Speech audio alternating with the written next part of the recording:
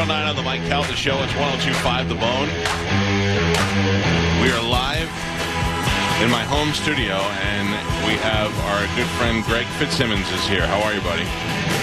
I am honored to be allowed in the Haloed grounds with the gated community and the golf course and your big Guido-looking Italian home. It's like the Sopranos. You haven't even Florida. been in the home. You listen, this is the most embarrassing time because we're redoing our kitchen. Yeah. My kitchen's literally bare. There's a refrigerator in the middle of the room and nothing else.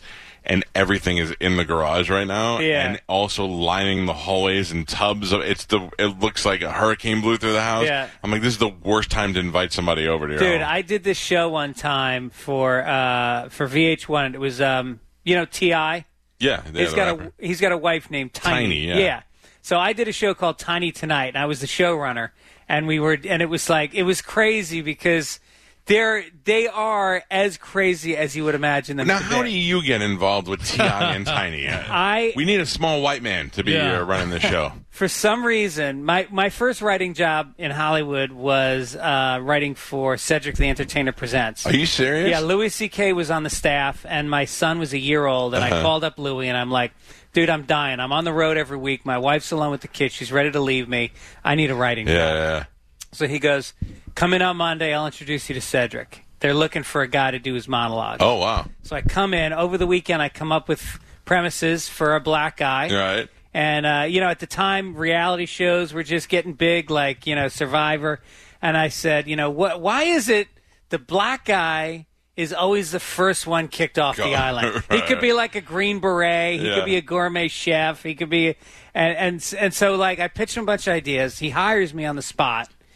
And from that point forward, that's what happens in Hollywood is whatever your first job was, that's what you do. I ended up writing for a Patrice O'Neill show, a Jamie Foxx show, a Wanda Sykes show. Oh, that's it's just so like funny. Every black show out there hires me. Yeah, and I am the whitest guy. I can't name a rap lyric. You're the Michael Rappaport of comedy writers. That's what you are. That's right. Yeah. So anyway, I go to T.I.'s house in Atlanta because we're shooting some stuff there.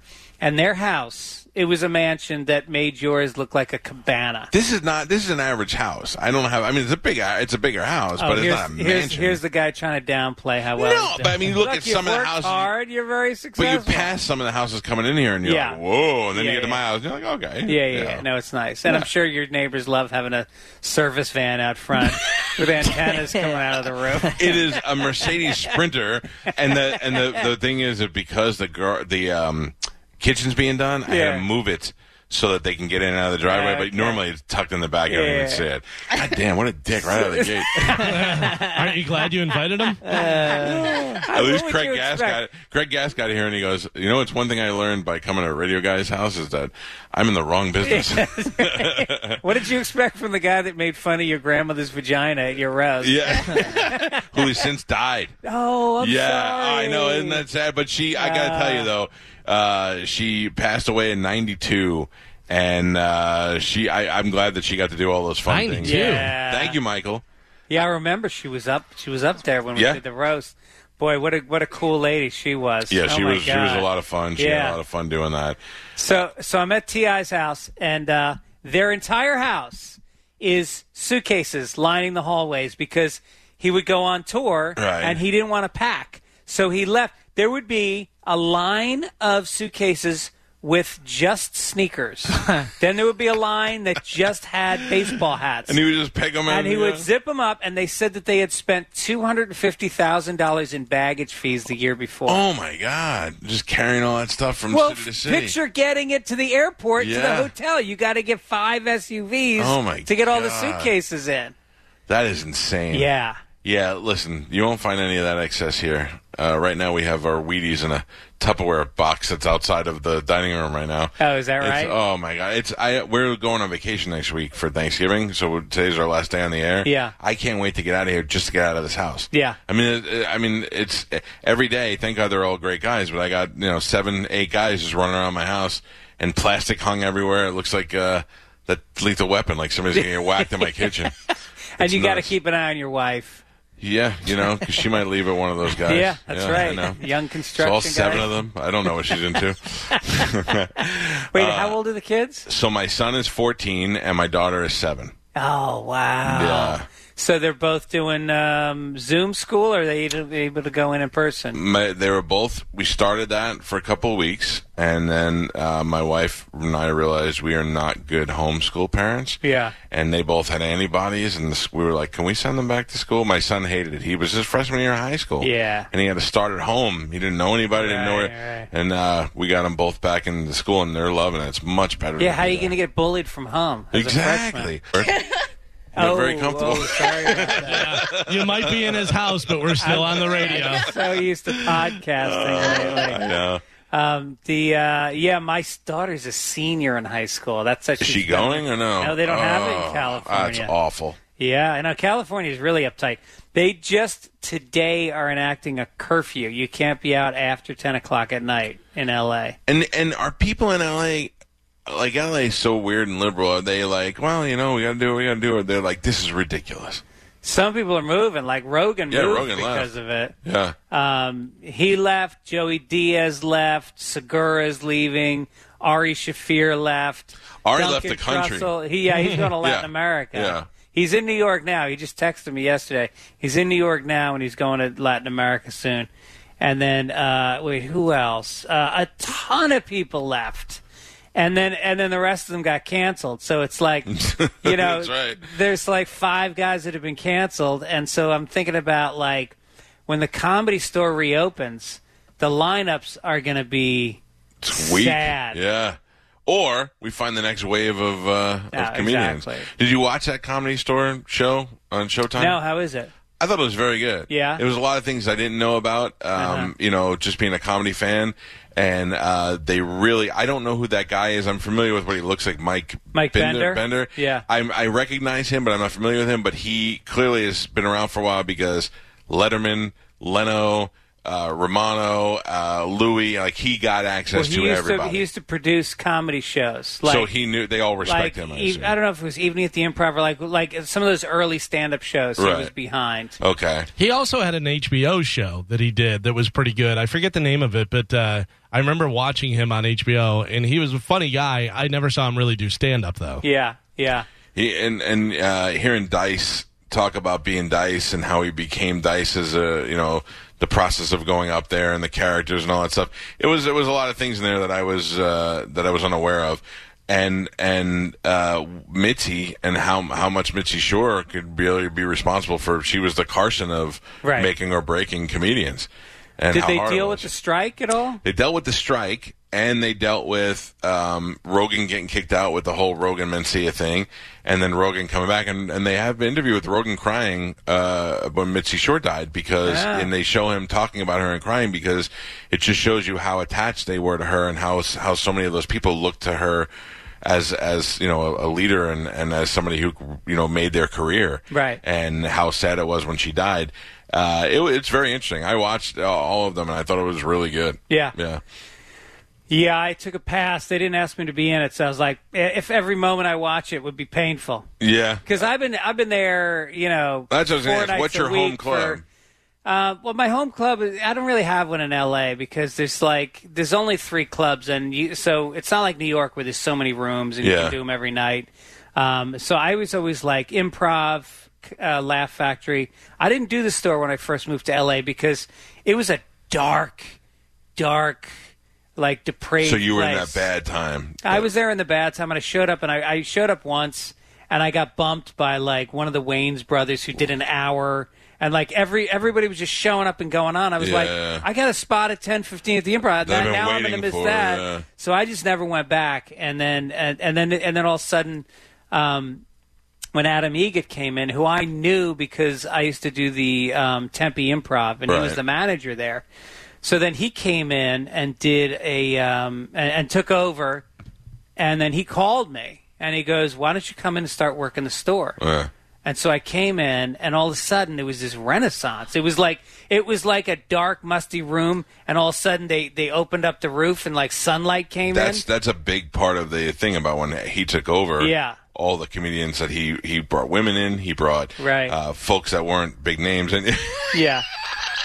But he did the changes he made there. Yeah. Put that club back on track. And all of a sudden it was like the place to be. And the thing is, I miss being on stage there, but I also miss being backstage and Jeff Ross, making fun of you, and then you get high with Joey Diaz, and then you're there, and then you sit there with Rogan till 2 a.m. talking about comedy, space-time continuum. Yeah, I mean, it's just like it was such a good hang. Do you get high a lot?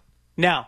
Neither do I, but I feel compelled at some points. Like if I'm with Joey Diaz and he's like, "You want to see Jesus?" I do. Like Cheech and Chong were on the show with us one time, and I was like, "If we could smoke pot with them, you have to smoke pot with them. That's what you do, right?" Right. I don't know. I don't smoke, but I would with certain people. Yeah, as a matter of fact, I'm what you call California sober, which is high and dry. Oh, I got you. I haven't had a drink since 1990, so 30 years. And how's your anger been? Not good. Not good. No, I'm finding I'm like sublimating a lot. Are you really? I'm working out a lot. I'm doing yoga because I have so much anger. What about therapy? Do you go to therapy? I'm trying to get a therapist right now. You can't get one. You can't Zoom a therapist? Dude, you can't even Zoom. I have called. I have the Writers Guild insurance. So I went through. They got a list, pages and pages. Nobody calls you back, or you get a call back saying, "I'm busy right now. I'm sorry." Wow. And so, like, I need you right now. I'll help you out, whatever you need. Yeah. I would love to know the source of your anger. I know you had issues with your dad. Yeah, Dad was a drunk.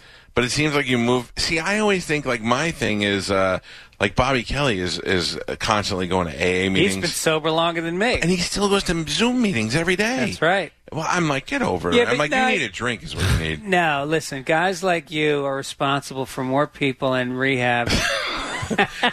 No, you know what it is AA is an amazing program. Even if you're not a drunk.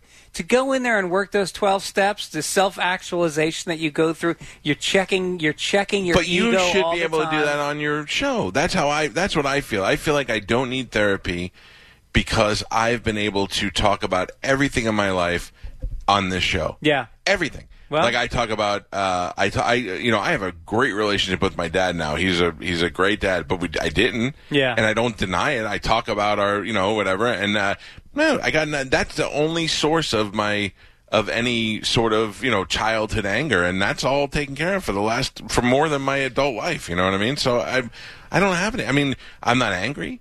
I'm the most laid back, happy guy you'll ever see. What about your weight? I've lost weight, but you look I know good. why. But I know why I have a weight problem. Yeah, it's not because of psychological. By the way, I was only saying that to try to get you angry. Oh no! I told you nothing gets me. But you know what? When you work with a jerk off like Bobby Kelly every day, who's constantly calling you fat, and he's fat, and he's fatter than you. I'm used to it. Right. No, but he said that to me as well. People sometimes have weight problems because they have a psychological problem that they can't work through. Yeah. I don't. When I was a kid, we were, and I don't mean to, I'm not trying to sound dramatic on this, but we were poor. Yeah. And what you got for your next meal was, we were like, where are we eating? What are we eating? And we ate a lot of fast food because it was cheap. My mother was a single mother with 2 kids. You can go to Burger King for $5 and feed them. Whereas, trying to go to the grocery store and make them a healthy meal every night. So that's why. It's not You're because also a thick dude. I'm almost 6'3". Yeah, I'm a big guy. So, and my father's a big guy. Yeah. So I that's where it ends there. Now that I'm older and I have some money, I'm like, you know what? I just ordered steak tips from Dom's in Boston, and we're getting pizza from Chicago next week. Now I'm eating the money. You know what I mean? Yeah. But but I lost weight this year, and I'm still in the process of losing weight, so I'm good. But it had nothing to do with psychological. So, and obviously you're in a happy marriage, and that is also a form of therapy. When you have somebody that you can really bring your insecurities to, and married to a therapist. Well, can't. Well, what are you talking no. about? No, can't talk to her about nothing because she makes fun of me. Oh. I do take Lexapro, and for depression, and I take it too. Really, depression didn't hit me until my son was born. Yeah, I started having tremendous anxiety about having him, and I think it was because prior to him being born, when my wife was pregnant, I was abruptly fired, and I thought, what am I going to do now? So then when that kid was born, I had a job. I had this job, which was better, but I still had all this anxiety. What if something happened to him? What if I drop him? What if he drowns? I don't know. It was driving ridiculous thoughts. Do you think your relationship with your father was that a source of anxiety as well? Like, can I be a good father because my father wasn't a good father? No, I've wanted to be a father since I was a teenager. I knew I'd be the greatest father. Right. Yeah, I love my kids to the point of disgust. Yeah. And so I was not really worried about that. I had a good mother. Yeah. And also I never felt unloved by my father. We just didn't see each other a lot. Right. You know what I mean? So, I don't know. I think it can swing back, like, for me, and, not to knock my dad, but he was not a good dad, and it made me want that much more to be a good dad. Right. And it was like every time I found myself being distant, coming home and being on my phone, I suddenly was ashamed, and it snapped me into connect with your kid. Yep. Because that's the whole point. Yep. Is just be there. You don't have to be entertaining. You don't have to be full of you don't have to be Khalil Gibran spewing you just have to connect and listen. Yeah, that's the absolute truth. And when you've made that relationship with the kid. Yeah. And that's why I feel comfortable about that. Right. By the way, I want to point out a couple things about my wife being the therapist. Yeah. I had a revelation on this show that I was molested as a child one time, and no one wants to give me any credit for it because it was by a girl. Because it was by a girl that was basically the same age as you. No, she was keeps not. It keeps on getting different. When he first started saying it, he was 7 and she was 9. Now he was 3 and she was 25. No. Yeah. My parents are still married, so I had to be under 5. Yeah. And she was probably like 8 or 9. Like, she was in grade school. What was her deal? She was probably molested. Well, she seemed to me like she was just figuring out what her stuff does. Yeah. And she was like, you should see my stuff. Let me see your stuff. Like, it wasn't like she held over my head. I was a big Fonzie fan. I was a big Happy Days fan. And she told me that she had a Happy Days board game. And that if I did stuff to her, we could then play the Happy Days board game. And I was like, okay. So he gave her a thumbs up. I gave her a thumbs up. I sat on it. And then it turned out she didn't have the Happy Days board game. So I tell this story on the air looking for support from my radio family, and they just mock me. And then I look to my audience for support, and what did they do for my birthday? They all bought Happy Days board games on eBay and sent them to me. So then you would think that my therapist wife would weigh in on this and be like, look, it's a traumatic experience no matter if it's a guy or a girl and the whole thing. And she's like, oh, no, it's not that big a deal. It's child's play. And I'm like, oh, okay. Good, thank you. All right. So I get no support in that. Yeah. So really, what do I need? To go to a therapist so she could laugh at me like these people do? I'm done. So your wife laughs at you. That she's probably wants to laugh at her patients all day and has to hold her tongue, so she takes it out on you. Probably. What type of therapy does she do? Well, she works with kids. She works with she's a therapist at a school for girls. Yeah. And she doesn't do the therapy every day. She's a counselor for after they leave the school. She follows up with them and does that kind of stuff. But she did do other, where she would be with families and do that other stuff, and mostly working with families and children. And she has no problem just throwing stuff back in my face. Just me. Like, she wouldn't do that to any other patient. Does she, because she's a therapist, is she more understanding of your, sexual peccadillos? Like, if you came up with something kinky, she would be like, this is healthy, this is role-playing? Yeah, I mean, we aren't doing it necessarily, but she is understanding of it. Sure, she has to live the other day I just posted something on my Instagram. A girl, I put a picture up on my Facebook for her birthday, said, happy birthday to my beautiful wife. And some girl emailed me and said, if you and your wife ever want to have a threesome, I'd be totally down. So I texted to my wife. What'd the girl look like? Yeah, she was pretty cute. Yeah. And I said, hey, this girl wants to have a threesome. And she's like, who is that? I go, some girl on Snapchat. And she goes, oh. And she goes, well, no, thank you. And I wrote back, okay. And I said to the girl, no, thank you. And she's like, all right, well, let me know if it's changed. That's my life. Yeah. Every girl is like, your wife's hot. I would totally bang your wife. I'm like, yeah, let's do that. Let's do that. It's like, no, thank you. Right. So wow. that's the struggle. Well, maybe one of these construction guys have a three-way with him, the Kavanaugh three-way. I have asked. about that. Yeah. Not that I'm interested in doing that. And I'm like, maybe I could run a bargain. Like, I'll get a three-way if I give a three-way. Yeah. Not interested in that. Right, Yeah. right. I guess this is good enough for her. Well, this package is all she wants in her life. Right. Yeah. No, that's cool. Cause I was watching an HBO show the other night, and they have those real sex shows where people do sit like kinky, and there was this guy. Wait, who was it? The guy was on all fours, naked with a saddle on, and then the wife is in Spanx and a cowboy hat, and she gets on his back. First of all, these people who's do they enjoying not have that? Neighbors? I don't know his name. And then she has a carrot. And she... yeah, I know what you're saying, though. And I just thought to myself, good for them. Yeah, they figured that out. And, that's not... They didn't know right away. There was trial and error. Yeah. Oh, yeah. They because first they started with a cucumber, and they were like, well, that's not going to work. That's right. They went through the whole produce section, and suddenly it was like, it's a carrot! So I hosted. Bobby was at Side Splitters a couple weeks ago, and I hosted the show. And I went out there, and there was directly in front of me was a table that had what I thought was a giant lesbian woman. I shouldn't say giant. She would just look like an average lesbian. A giant black guy and really a giant. Saved yourself on that one. Yeah. Well, she knows it. She has short hair, and she's a little bit bigger. And then there is a giant redheaded guy. So I had a question about gay guys. So I go, where are the gay folks at? And the black guy just slowly raised his hand right in front of me. I go, you right here in front of me? And he's like, yep. And I go, you and him? And the guy goes, it's complicated. And I go, well, what's complicated about it? You doing it or not? And he goes, well, the redheaded guy's like, I'm married to her, and I'm bisexual, and I fool around with him. And then there's this other little skinny guy behind him. I go, well, what do you do? He's like, whatever, And they were at a table of, there's a black guy, a redhead, a lesbian-looking chick, and a skinny white guy, and they all go out to a comedy club, have a couple of drinks, and they all go back home and bang each other. Yeah. And I thought, you guys figured it all out. Yeah. Everybody's happy. That's right. There's no unhappiness here out of all of you.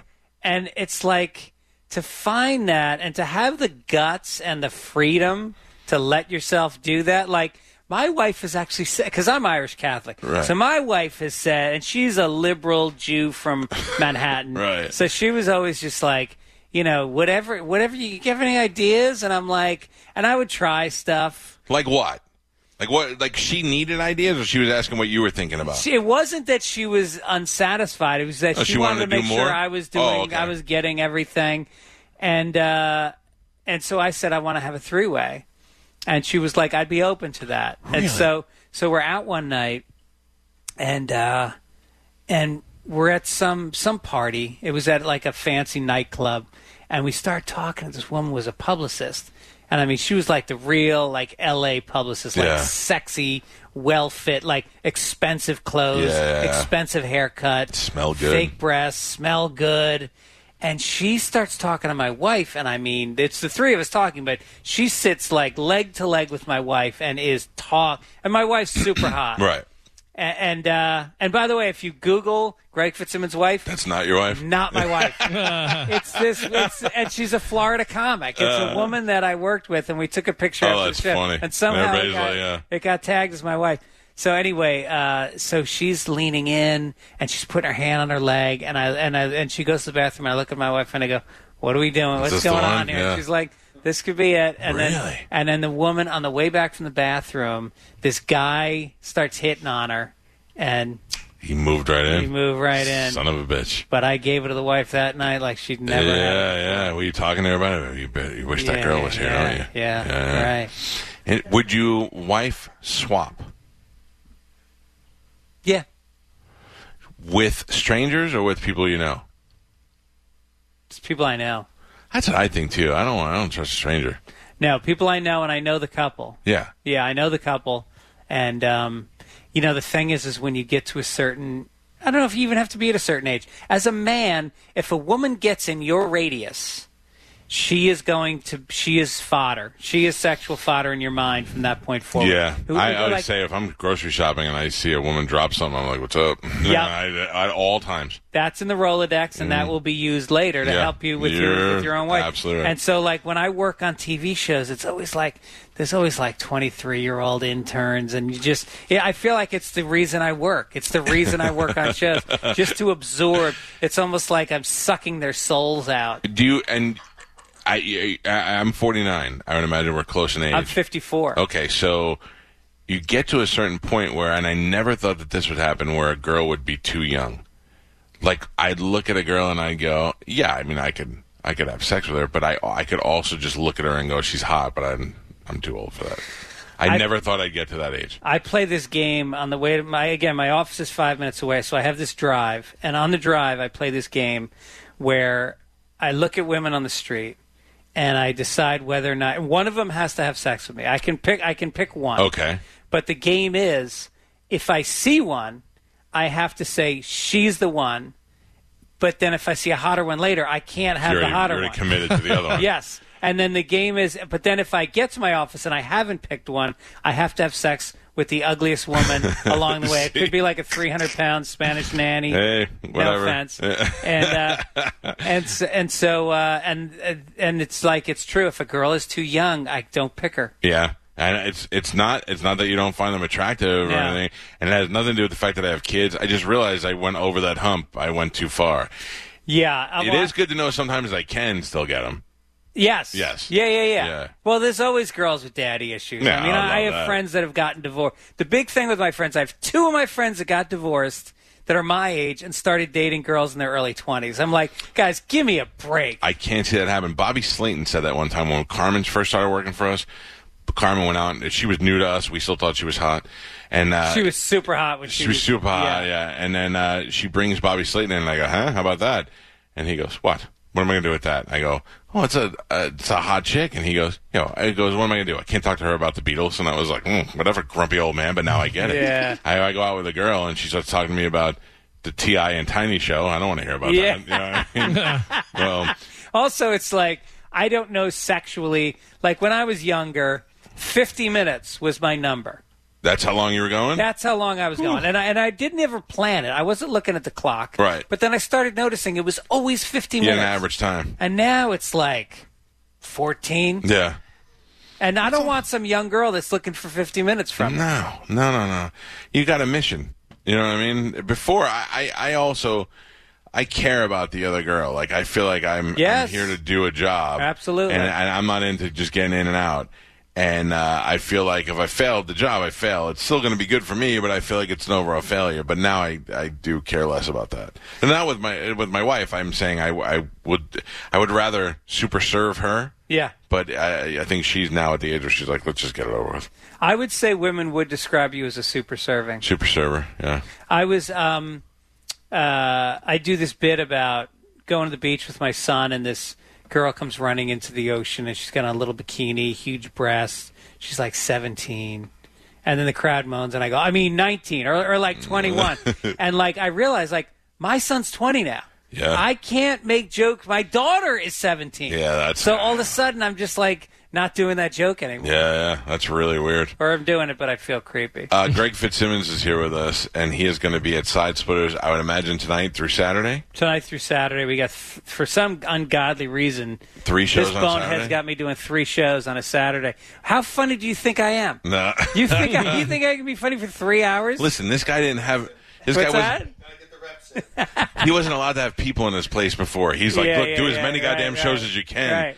I have to tell you, they put new carpet in that place. Yeah. They took the stupid furniture off stage. Mm-hmm. They've got air purifiers. I mean, they're doing it right over there. We had a good time there last week. And it really is one of my favorite clubs in the country. I feel so... I've done it twice in 9 months. Oh. And last night I'm on stage, and I felt like I'd been doing it the whole time. It's like the crowds are so like supportive, and it's just the...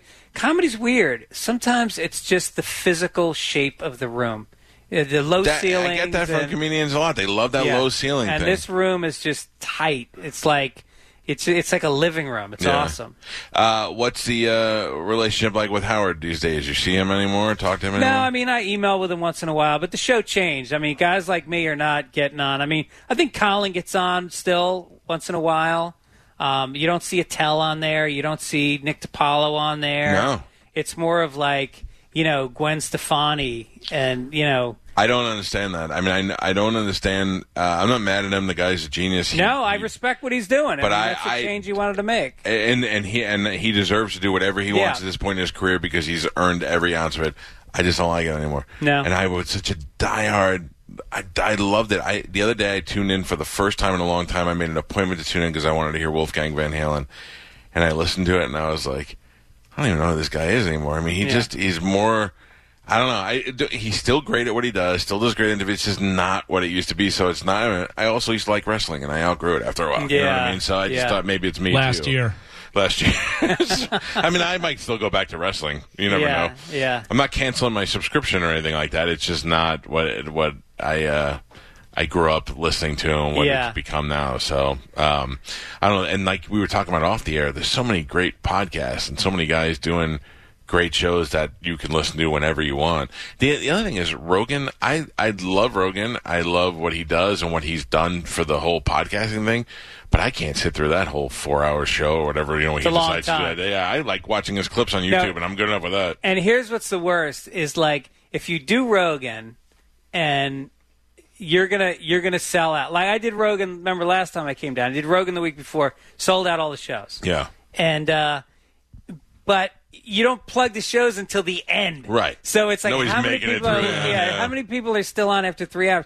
But you know what? It doesn't matter. He does all his ads at the beginning. Yep. So it's so easy to fast forward and not listen. Doesn't matter. Those advertisers line up to get. I can tell you off air how much he's getting. I've heard Birch told me some. It's ridiculous, crazy, and good for him. I mean, and the fact that Spotify was willing to pay him as much money as they did shows that people are dying advertising. Not on the only show. has he got his $100 million from Spotify, he gets to keep all that ad revenue. Good for Plus, him. he owns a piece of that On It. Oh yeah, I see that. Like That's they right, were just a they were a startup company. Yeah. They gave him a huge chunk of it, and he said, I won't charge you for ads. Give me a piece of the company. There's the Shatner Priceline deal. Yeah, and now he's got his MMA money. Yep. He's got his stand-up money, which is huge. He's out there playing 5,000-10,000 seat places. Yeah. That's good for him, man. I love his success story. I don't get mad at people's success. Neither do I love it. Plus, we were roommates when we started in Boston. Up, really? Yeah. And so we would go out, and we were grinding it harder than anybody else. We would get in the car, and we would drive to Providence one night to do 10 minutes for free. Uh-huh. This is our first year. Second night, we go up to Maine, and we would do 20 minutes for $50, no hotel room. Right. And then we would go to Springfield, Mass. the next night. We didn't care. As long as we get stage time, and we were hungry. And he was already so in your face that after maybe 2 years, he was headlining because none of the headliners wanted to follow him anymore. Yeah. And he just was like, he was an outlier. He always was. I have a question. So when you go to a Comedy Store or a Comedy Cellar, like the first time my first experience with the Comedy Cellar, I was doing mornings. This was probably in the early 2000s, and I was an Opie and Anthony fan, and Jim Norton. I thought Jim Norton was the greatest, and I was in a restaurant in Manhattan with my wife, and I was like, let me look up and see what comedians are in town. Maybe we can go do that tonight. And I looked at the Comedy Cellar lineup for the first time, and it was like Dave Attell, Jeff Ross, Rich Voss, and I was like, all in one. I couldn't believe what I was like. I never heard. Last time I went to a comedy show in New York, it was Jay Moore for an hour. I didn't know what else. So we got in a cab and we raced over to the Comedy Cellar. Are you saying that's a good thing? Well, it was a long time ago. Yeah. And we raced over to the Comedy Cellar, and there's Norton, and there's guys just walking around. I'm like, what is this magical land that I'm in over here? But my question is that when do those guys get paid? Like when you were at the Comedy Store, $20. that's what I'm saying. And do you collect it that night, or do they pay you? Yeah, they pay you in cash. They just go, here's $20, and you then use you it get for the a free cab. meal. But the thing is, like, when I first came to New York, I was like struggling, and that free meal and that $20. First of all, you spend half of it to take a cab to the next show. Right. You go out, you try to do 5-6 shows in a night. Sure. And so at the end of the night, you made $100 maybe minus cab fare. Yeah. So that free meal really meant something. And somehow, like, the romance of still getting that 20 in cash, like Jay Leno used to do a show at the Comedy Magic Club in Hermosa every Sunday night, and he would do it on Sunday night because he would go through the news of the weekend and he wanted to start working out for his monologue. But people paid $20 to get in. The place maybe holds 200 people. So what is that? $4,000. Yeah. He would want that money in cash before he left every night. The money that he got for that is so funny. Yep. But, no, the lineup's like, it's the same thing with the Comedy Store. You go on any given night, and it's Sebastian, then it's Eliza, and then it's Ali Wong, and then it's Diaz and Rogan, and, it's so Anthony Jeselnik. And you're paying less than you would pay on the road to watch one of these guys. Yeah. In a room that's smaller and more intimate and better than some big theater that you would pay $60 for on the road. Right. It's crazy. And, the comedy clubs, these showcase rooms in New York and L.A., they're making a fortune. Oh, yeah. I thought, that would be good. I was trying to buy the club with him, buy Side Splitters. And then, oh, really? Yeah. And once the pandemic hit, I was like, good thing he got stuck with it. But now this guy is, Side Splitters open up a second location up in Wesley Chapel over here. I didn't know that. Yeah. Those guys know what they're doing. If they're doing it right and the people like them and the comics want to come play their club, that's a great deal. Yeah, it's tough. I mean, I know a lot of the clubs were really struggling, and we did a lot of like GoFundMe stuff for wait staffs at clubs. Yep. I really feel bad for them because a lot of these people have kids, and they were counting on this money, and it's not like I don't know what unemployment's like in Florida. Is it? But it's we did it too. What we did was I had this girl, and she had a Venmo, and she was a bartender, and she had a good clientele, and she was like, hey, you can't come to my bar, but I would be making you those drinks at home, so every time you make a drink at home, tip me $1. And then we laughed, and I go, that's actually a great idea. Yeah. So we started collecting Venmos of local bartenders, feature one every day. Oh, that's amazing. I got 2 million people listening to this show. If a quarter of our audience send them $1, we're keeping people alive. And we did it for like 2 months. It was great. These people were like getting a couple $100, a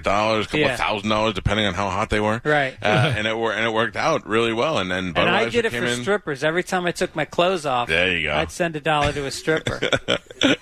That's another thing I can't get into anymore. Strip clubs. No, I'm done. They're too young. We went to one. The station did an appearance there last year, and I was like, hey, we should go. We haven't been there in forever. Yeah. And I went there, and I was like, I just feel bad for her. She clearly doesn't want to be here. Yeah. That one, she's got a drug problem. Yeah. I can tell just by the way she walks. I'm like, what's wrong with me? Yeah, right. I used to go, hey, how can I date that girl? Yeah. And now I'm like, I'm feeling bad for them. Well, I went up to the Bunny Ranch in Nevada one time because I've been there. Yeah, so Dennis Hoff invited me, and I called my wife. I'm like, can I go visit? She goes, you mean just visit, right? So I go, and I walk in, and the girls jump up, and they line up, and there's like 8 of them, and I'm surprised at how hot they are. Yes. And then he looks at me, and he goes, which one of you think makes the most money? And I was like, I don't know, probably that one with the fake boobs, the platinum blonde. And he points at the end of the row. And there's this like 45-year-old woman, and he goes, she makes the most money because older guys come in and they don't want to be with their granddaughters. Right. They want to be with the one that's... Yeah. That's so interesting. What would you pick? Asian. Yeah? Yeah. I've never been with an Asian woman. Yeah. Kinda. Or an Asian guy. I don't care. No, I think I've been with every type of woman. I've been with a black chick, I've been with a white chick, a Puerto Rican chick, So I don't. My thing is when Dennis Hoff we used to have him on all the time. I loved him. When we went out there one time, I brought a group of guys out there, listeners, and I couldn't see me going out and just picking a girl. But if I was, I would have picked a midget without a doubt. Yeah. I want something that Bridget the midget. Yeah. I want something that I can't get on an average. Yeah. That's true. You know. You ever hear? If you've had Bobby Lee on the show, right? I love Bobby Lee. He told his story about going down to Tijuana. And he went with a bunch of guys. This is when he was still drinking. Right. He goes with a bunch of guys, and they get there. And sure enough, it's like Fleet Week. Right. And like every Navy guy is like already taken every girl. Yeah. They go to strip clubs. None of the girls are on the floor. They're all in back rooms with sailors. Yeah. They go to there's a neighborhood that's all like brothels. And they walk in brothel after brothel. There's nothing left. And then they walk outside of a brothel and there's an alley. And in the back alley, there's like 3 women. Oh, really? And they are down That's and their dirty. alley. Yeah. And one of them's got like her kid.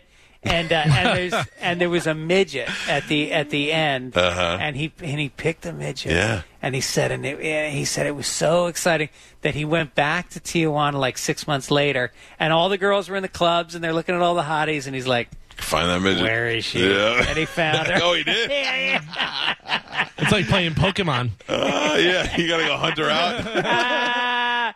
That was great. You're a sniper, man. I don't hear much from you, but it's good when it comes in.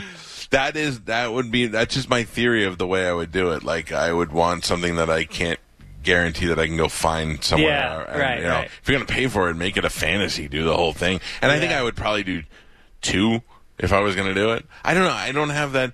I don't. You never really, been with a prostitute? No, I shouldn't say that. I never went to a place. I've been at parties like bachelor parties and stuff where they had prostitutes come in, that sort of thing. But even that's fun when you're young, and all of a sudden it's kind of gross. When I was a teenager, when I was like 16, we used to drive down to Hunts Point Market in the Bronx. Yeah. Which is like the sleaziest part of the Bronx. Some of my friends from high school used to do that, and I used to think I would do that. I didn't want my girlfriend to find out, but I would do it. $5. Oh, wow. And right off the street? Right off the street. See, where my friends used to go there was a place in Brooklyn, like a hotel. Yeah. And you can go and pay to go in there, and it was like a hotel brothel kind of thing. Yeah. And that's why I was always tempted to go.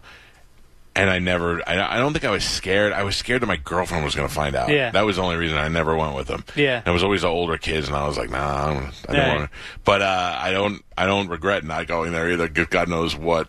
I always wonder if I'm in one of those positions and some guys just come in with machine guns, and I go, okay, well, now I can't even tell the cops that I got robbed. Because I have to start the story with, well, I was with a hooker. It never works out. Yeah, whatever happened to Robert Kraft? Did he get dismissed? Yeah, they dropped the charges. They did. Yeah, and did anybody care about that? Here's a single cared billionaire. about it? Yankees fans. I'm sorry, not Yankees, Giants fans. Even Giants fans were like, give the guy a break. Yeah. He's a single billionaire who cared the most? Wang and Chang, who didn't get to go make their $1,000 a week tip every week. They were like, well, Mr. Bob was best tipper. They're the ones who got hurt by it. Now he can never go back again. Yeah. But I wonder why he wouldn't just have those people come to his house. That's what's weird about it. It's almost like a fetish to want to go to some dirty... Like, think about how dirty those spas must be. Yeah. You think they're changing linens between guys coming in there? No, that's got to be gross. Yeah. And also, I had a friend who used to play for the Yankees, and behind where Steinbrenner Field is, where the Yankees had spring training, behind that is an area we call Jack Shack City.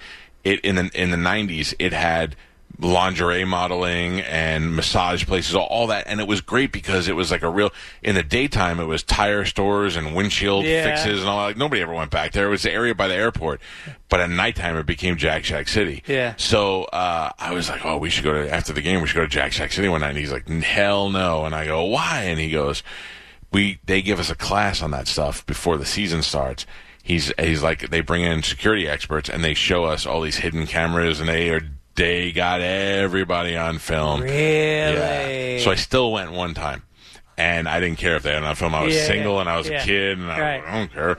And it was pretty sexy. I'm not gonna lie. The girl was gorgeous, and we did a little dance, and she gave me a little one of these, and I was like, and then I never went back again. I got that out of the way. Right.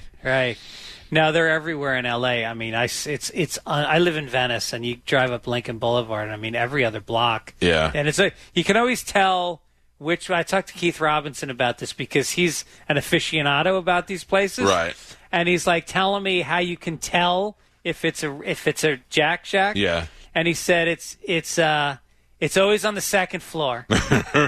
There's always a pair of feet, like neon feet, in the window. Oh, really? Yes, a lot of times they're called like Happy Foot Massage. Oh, I never noticed that. There's when you walk into the lobby, there's a bulletproof glass window where you pay. Is it Keith Robinson? Keith. One of the funniest human beings ever. He's one of the funniest guys in the world. Angriest, oldest, drunk. Yeah. Like I couldn't. Hey, Asian lady, come here, rub my back. No, not this. Stupid. Yeah. No, stupid. Hi on my shoulders. Oh, he's so funny. I don't know. These are. If I was single though, I would probably be doing that on the reg. I'd probably go into like massage places and all that other Without stuff. a doubt, because at the end of the day, it's like, who's the victim? Right. Who's the victim here? If you're a big tipper, then you're doing, especially in like you're not like I can't imagine some of the guys. I mean, look at Robert Kraft. Yeah. Imagine having to touch Robert His old Kraft. wrinkled body. Oh yeah. God. No, that's the thing. I was talking about this the other day. So no, I refuse to take a break. So if have you? I have to be very gentle the way I can describe this. Have you asked your wife? Is there anything you want her to do to you that she won't do? No, but we'll do things like somebody will introduce something new that it's unspoken. Oh, you just do it. But we'll do it. I asked my wife if she would do something to me, just out of curiosity. How do I say this? I asked her if she would in the. Yeah. Right. And she goes, "Do you want me to?" And I go, "What if I did?" And she goes, "Yeah, if you wanted me to, I would." And I go, "All right." I go, "For the record, I never want you to." I go, "But the fact that you would speaks volumes." Right. That cannot be a good situation on anybody. No. Specifically on me. Right. I mean, you got to climb in there. You gotta get in there, dude. Yeah. So I'm like, but that made me feel so good that she said she would. It also is great too because like I think you probably put your wife on a pedestal because she's got probably a master's. Does she have a master's degree? She has a master's degree. Yeah, and she's better than you. She's better looking than you. Yeah. And to be able to know that she would do something as dehumanizing lets you bring her down. That's true love. Bit. Yeah. Yeah. I by the way, I do put her on a pedestal, but she's not better than me. I'm clearly the best person I know. Yeah. And no one is more confident and loves himself more than I do. Wow. In a non-conceited way. That's amazing. Yeah. I do think I'm just wonderful. What do you think? That's because being an athlete probably helps that, right? Spanish agrees. I'm the furthest thing from an athlete. Well, I thought you played football in Who are college. you talking to? Yeah, I went to community college. No, I didn't even play football in high school. I was just a street thug until I moved here. Wow. Yeah. And you got all this confidence. Mm-hmm. Looking the way you do. Yep. It's amazing to me sometimes. But it is amazing because guys like you always do well with women because it's all confidence. And my wife, people are always like, "Oh, his wife's with him for the money." My wife's been with me for 17 years. Yeah. I haven't had a lot of money for a long time. Right. I told her the other day I had 3 pairs of jean shorts and 3 navy blue T-shirts when she met me. 2 of them were Big Dog. And she hated that every time she saw me. But yet she still loved me. She paid my electric bill and my electric got turned off. I had 0 money. I lived with a guy who was just as ugly as I am. Right. And there was nothing she was going to gain by being with me. Wow. And yet she was, yeah. So maybe that's where my confidence comes from. Yeah. I got that, so. No, I found a woman who, same thing. She's got a master's degree from Columbia, and she looks like Julia Roberts. Oh, beautiful. And she is the most empathetic, caring. She does not possess an ego. She has no ego. Yeah. She has no, like, you're making me feel like this. It's just more like, is something going on with you? Oh, And that's like, good. Yeah. So my wife, I would not say is empathetic. I would say is mean. She's grumpy, mean, and I don't know. Really, the word I want to use is bitchy. She Italian? No, she's half Jew. From Jersey, though. But yet I like you that. married a Jersey. Yeah, I like her Jersey Jew grumpiness, Yeah. though. It fits us perfect. Right. She keeps me in line. Mine's a half a Jew also. Yeah, half Jew. Perfect. When I went to Boston University, I was exposed to Jews because we didn't have Jewish people where I grew up. In New York? Yeah. Well, I grew up in the suburbs, so it was Okay. like it was a town. It was very diverse. I grew up in Tarrytown, so we had a GM plant. Okay. And so we had I would say a third of the kids in my school were black, a third were Hispanic, and a third were white. But for some reason, we had 2 Jewish kids. Interesting. And so I went to BU, and all of a sudden I'm meeting these Japs from Long Island, big bosoms and perfume, and they would have sex at the drop of a hat, and they would have good sex. And afterwards would walk around naked. They were totally comfortable with their body, comfortable talking about sex. The Jewish culture doesn't have hang-ups about sex. Well, Except that whole sheet thing, if they that kind of do. Right. I wonder if they like to have sex with KKK guys. Did that seem like a perfect match? I don't know if I would say perfect, but I can understand why they have some things in common. But the KKK guy hates Jews, except for the fact that they want to have sex with them. All right. I'm Spanish. Why are you saying that? I mean, I know I had a break now, but why were you saying a break early? We were running out of commercial time? Yeah. All right. Don't worry about it. It'll be okay. Poor Spanish. They're always like, you have to tell him when he has to take a break. And he's like, I do. And I go, no, he doesn't. Yeah. He does. Thank you for coming to the garage. Thank you so much for having me, man. It's a pleasure. It's so great to see you. Yeah, I love having you on. And every time you come on, I remember every time you come on, I talk about things that I never talked about before. Oh, good. I do. I remember we talked about my wife's like pregnancy one time. And I remember afterwards, I go, wow, that's so weird. I never talked about that on the air, and you said it's funny you said that to me last time I was here. You have a way to bring it out. There's certain people that do it good, you know what I mean? You just want to talk. Yeah. The Fitz Dog podcast, Fitz Dog Radio, and then Sunday Papers is one I do every Sunday with my best friend from college, Mike Gibbons. Oh, I love Mike Gibbons. He's great. Mike Gibbons he was a producer of the Late Show with Kilborn. Look Yeah, at you. The good one, the Kilborn Yeah, show. he created Tosh.0. He created. Oh, I didn't know he did that. Spade Show on Comedy Central. He's they should have gave him that late night show. Yeah. Totally. Oh, you saw the week he did it. Yep. Yeah. Oh, I'll tell him that. He'll love to hear that. I remember this now. I'm not sure if I knew you or not, but I called in to your podcast one time when he was on. Oh, and wow. I asked him about Kilborn leaving, what the real deal was there. No kidding. Because Galvin and I we loved Kilborn. Yeah. We thought that was the best. Yeah, he was the best. The best since Letterman. Nobody else had done it like a different thing until then Kilborn came in and just crushed it. No, he took that ESPN energy and he came in on the Daily Show. But he was such a snarky. Yeah. And then he did satellite radio, and the first time I ever heard about Robert Evans, he did a Thanksgiving show from Robert Evans' house with Robert Evans, and they did it while they were in bed together. And I was like, this is the best thing I've ever heard. Wow. Yeah, and then it's sad to see that you don't see that dude anymore. Well, no, I know, and Mike told me this funny story about Kilborn. He came in one day, and like the critics didn't like Kilborn. And so he comes in and he goes, Craig, you got a good review, and I forget what the paper was. And so Craig's reading it, and it says the show takes chances, and Kilborn's persona is different, and it's dead on. And Kilborn looks at Mike and he goes, "What persona?" Exactly. I bet he is exactly like that. Yeah, that's exactly so funny. Like but anyway, so me and Mike do a show called Sunday Papers on Sunday, where we read the Sunday paper. We have jokes written for each section: business, travel, front page, and so that comes out every Sunday. Oh, that's great. Yeah. And what's the best way to find all your stuff? Fitzdog.com, and you can hang out on there.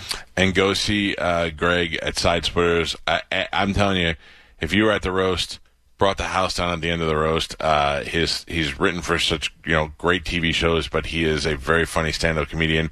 960-1197 or sidesplitterscomedy.com. Make a reservation, pick out your seats, and go check out the show. You will definitely dig it. Without the ones like you, who work tirelessly to keep things running, everything would suddenly stop. Hospitals, factories, schools, and power plants, they all depend on you. No matter the weather, emergency, or time of day, you're the ones who get it done. At Grainger, we're here for you with professional-grade industrial supplies. Count on real-time product availability and fast delivery. Call, click Grainger.com, or just stop by. Grainger, for the ones who get it done.